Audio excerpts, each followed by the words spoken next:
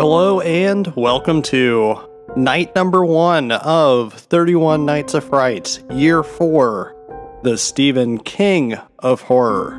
My name is Adam and I'll be your host.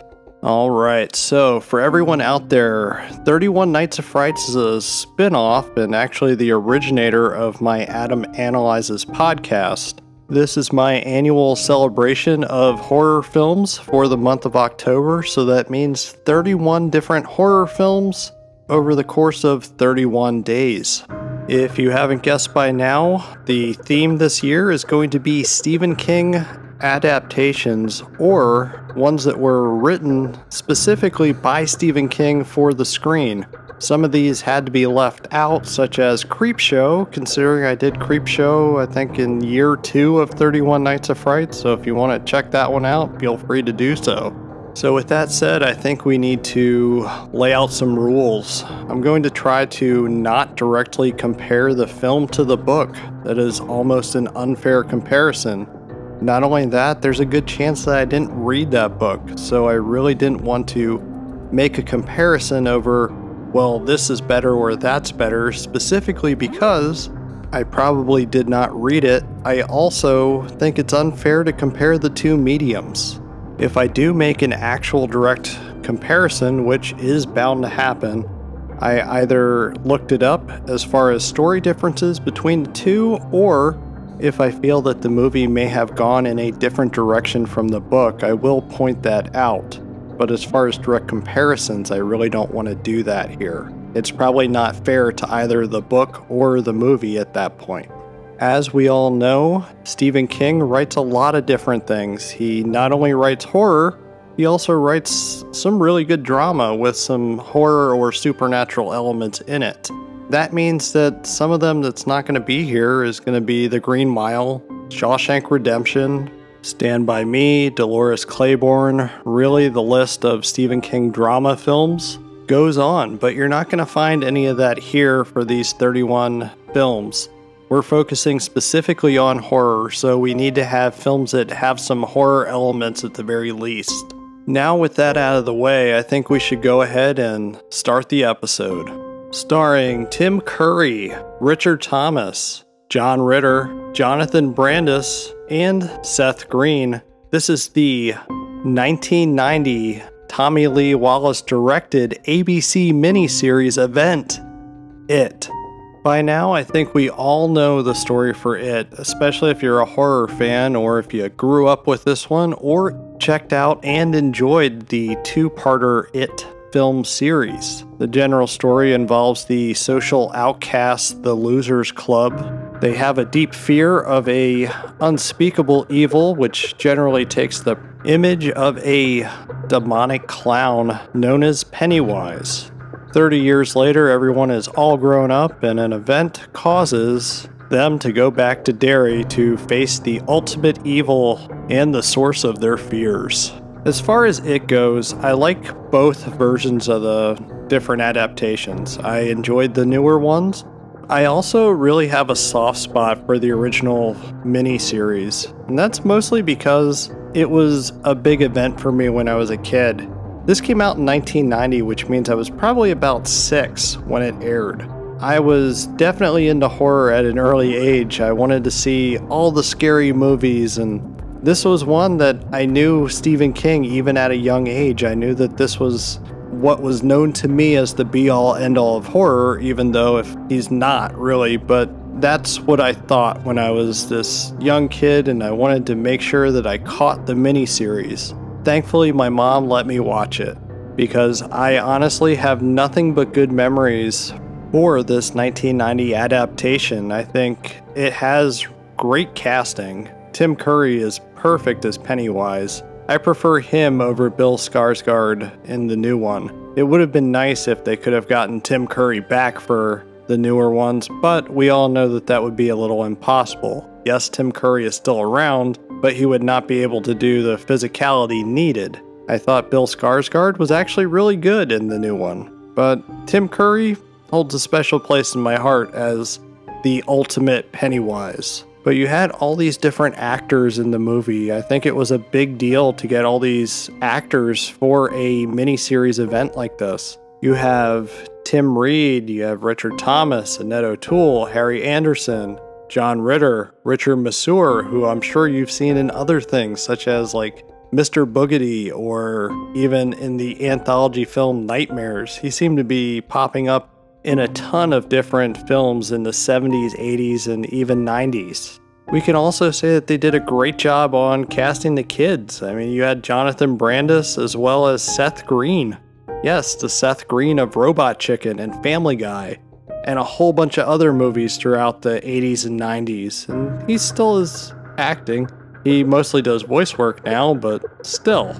It was cool to have all of these different actors put together for this ABC miniseries event. And it really was an event.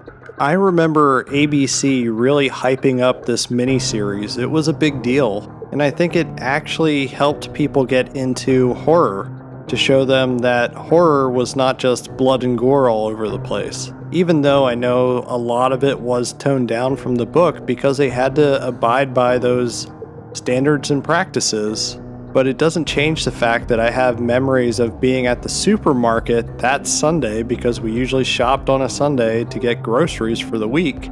I remember we had to get home at 9 o'clock so that I could watch this. But I guess it kind of helped that my mom wanted to watch it too. I was actually not alone with being one of the kids that wanted to watch this movie. This movie had a reputation of being so incredibly scary, and it's honestly kind of tame. I do like that we get that childhood sentimentality that was present in the movie Stand By Me. It seems to take a lot of nods from that, and I got that with watching this one as well as the new film. It's nice to have the childhood drama thrown in there. I think a lot of us can probably relate to the Losers Club and all the different characters and everything that they go through. There's lots of things that happen during childhood trauma that is unresolved as adults, but we learn to just get on with our lives and move past it. The difference is that the Losers Club, they didn't. Even if they forgot events after they moved away from Derry, it still affected them subconsciously in their adult lives. The horror that is actually presented here is probably as bad as it could have been on network TV back in the day. Of course, now you can get away with a lot more on TV. Back then, you couldn't. Apparently, ABC network executives were really watching heavily to make sure that this adhered to their strict standards and practices. They didn't want to get an FCC fine or anything like that, which I understand. It's just when you're gonna go and adapt a horror book by Stephen King, you have to know that you have to have some semblance of horror, and the horror is actually very light. A lot of the kids that were traumatized by Pennywise, mostly because he's a clown with sharp teeth, I think if they were to watch this movie today, they would be shocked at how tame it is, and that it's actually pretty poignant with sentimentality, as well as the loss of things such as the loss of a sibling with Georgie in this film. Whenever I view the original It film, or even the newer ones, I like to think that Pennywise doesn't exactly exist, but it's more or less like a shared paranoia. The things that the kids are going through, whether it's that childhood loss of your brother, or in the case of Beverly with her father and in the case of Beverly with the physical abuse from her father and his unwanted advances towards her. I know that this was kind of glossed over here in the 1990 adaptation. In the newer ones, we get a little bit more of that, so they were able to expand a little bit further with the characters. It would have been nice to have a little bit more of that expansion and understanding, but with what's presented here in this 1990 version, it's actually presented pretty well. The movie does focus more on drama, I feel, than actual horror, which is just fine. I'm fine with having those horror elements. We do get that shared horror and shared paranoia amongst the group, and I think that's really the heart of it. I do know that the book talks about Pennywise being more or less the evil of the town, the racism, the homophobic residents of Derry, they're really the things that bring out the evil in the town.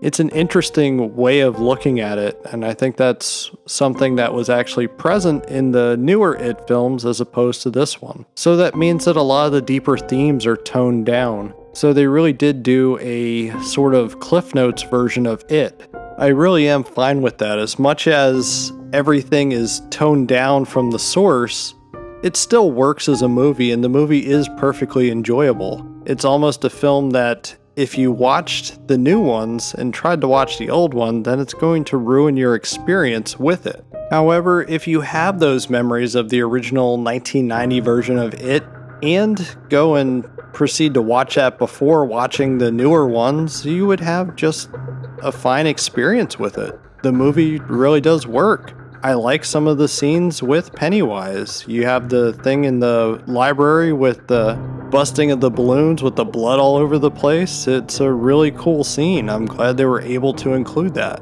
Another standout scene for me that may be one of my favorites involves Ben seeing his father, who gradually becomes Pennywise. The end of the scene is complete with a reanimated corpse. I really liked how the creation looked. I know it was more graphic in the book, but it was pretty cool here. I thought it had a great payoff type of moment.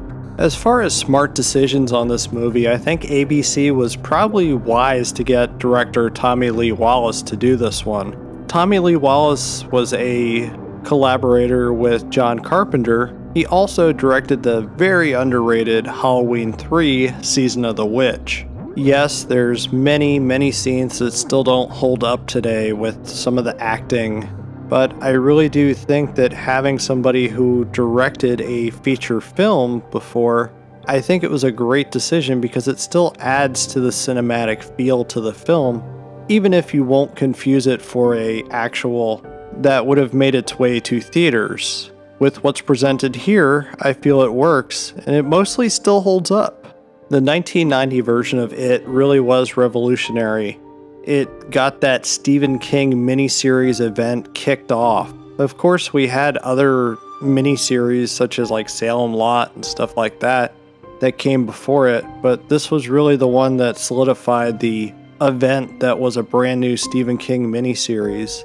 I'm going to be covering most of them here. I do know that there's some later day ones that are out there. But this year we're going to, on those miniseries, really focus on the prime era of Stephen King events that were on TV, mostly ABC. It really was something that peaked with the adaptation of The Stand directed by Mick Garris, which I did cover on a Adam Analyzes. So that's the reason why The Stand will not be presented here on 31 Nights of Frights, even though it does deserve to be here. Having rewatched it, it really did take me back to the simpler time, and I think that's one of the themes of the film itself. The joys of childhood. It never actually went and traumatized me as a child. I never thought it was super scary when I was a kid.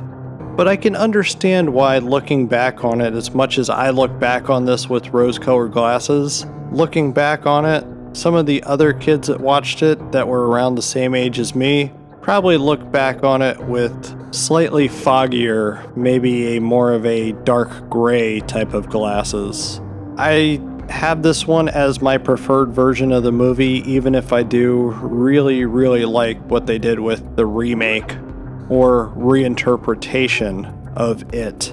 This is one you should definitely check out if you haven't. It would, at the very least, be an interesting curiosity if you have only seen the newer ones. But with that, I'm going to close out night number 1. As a reminder, you can find me on Twitter and Instagram at Adam_analyzes. If you don't do the whole social media thing, you can send me an email at adamanalyzespodcast@gmail.com. This, of course, is a part of the Adam Analyzes podcast. So if you need to catch up on some past episodes, you can do so at adamanalyzes.com. And the last thing, if you do have a free moment, I would greatly appreciate it if you would, for one, tell a friend about this podcast, and for another, if you would go and leave a 5-star rating at the podcast listening platform of your choice. It'll allow me to reach new listeners as well as create new content. But with that being said, be kind and good night. I'll see you tomorrow on night number 2.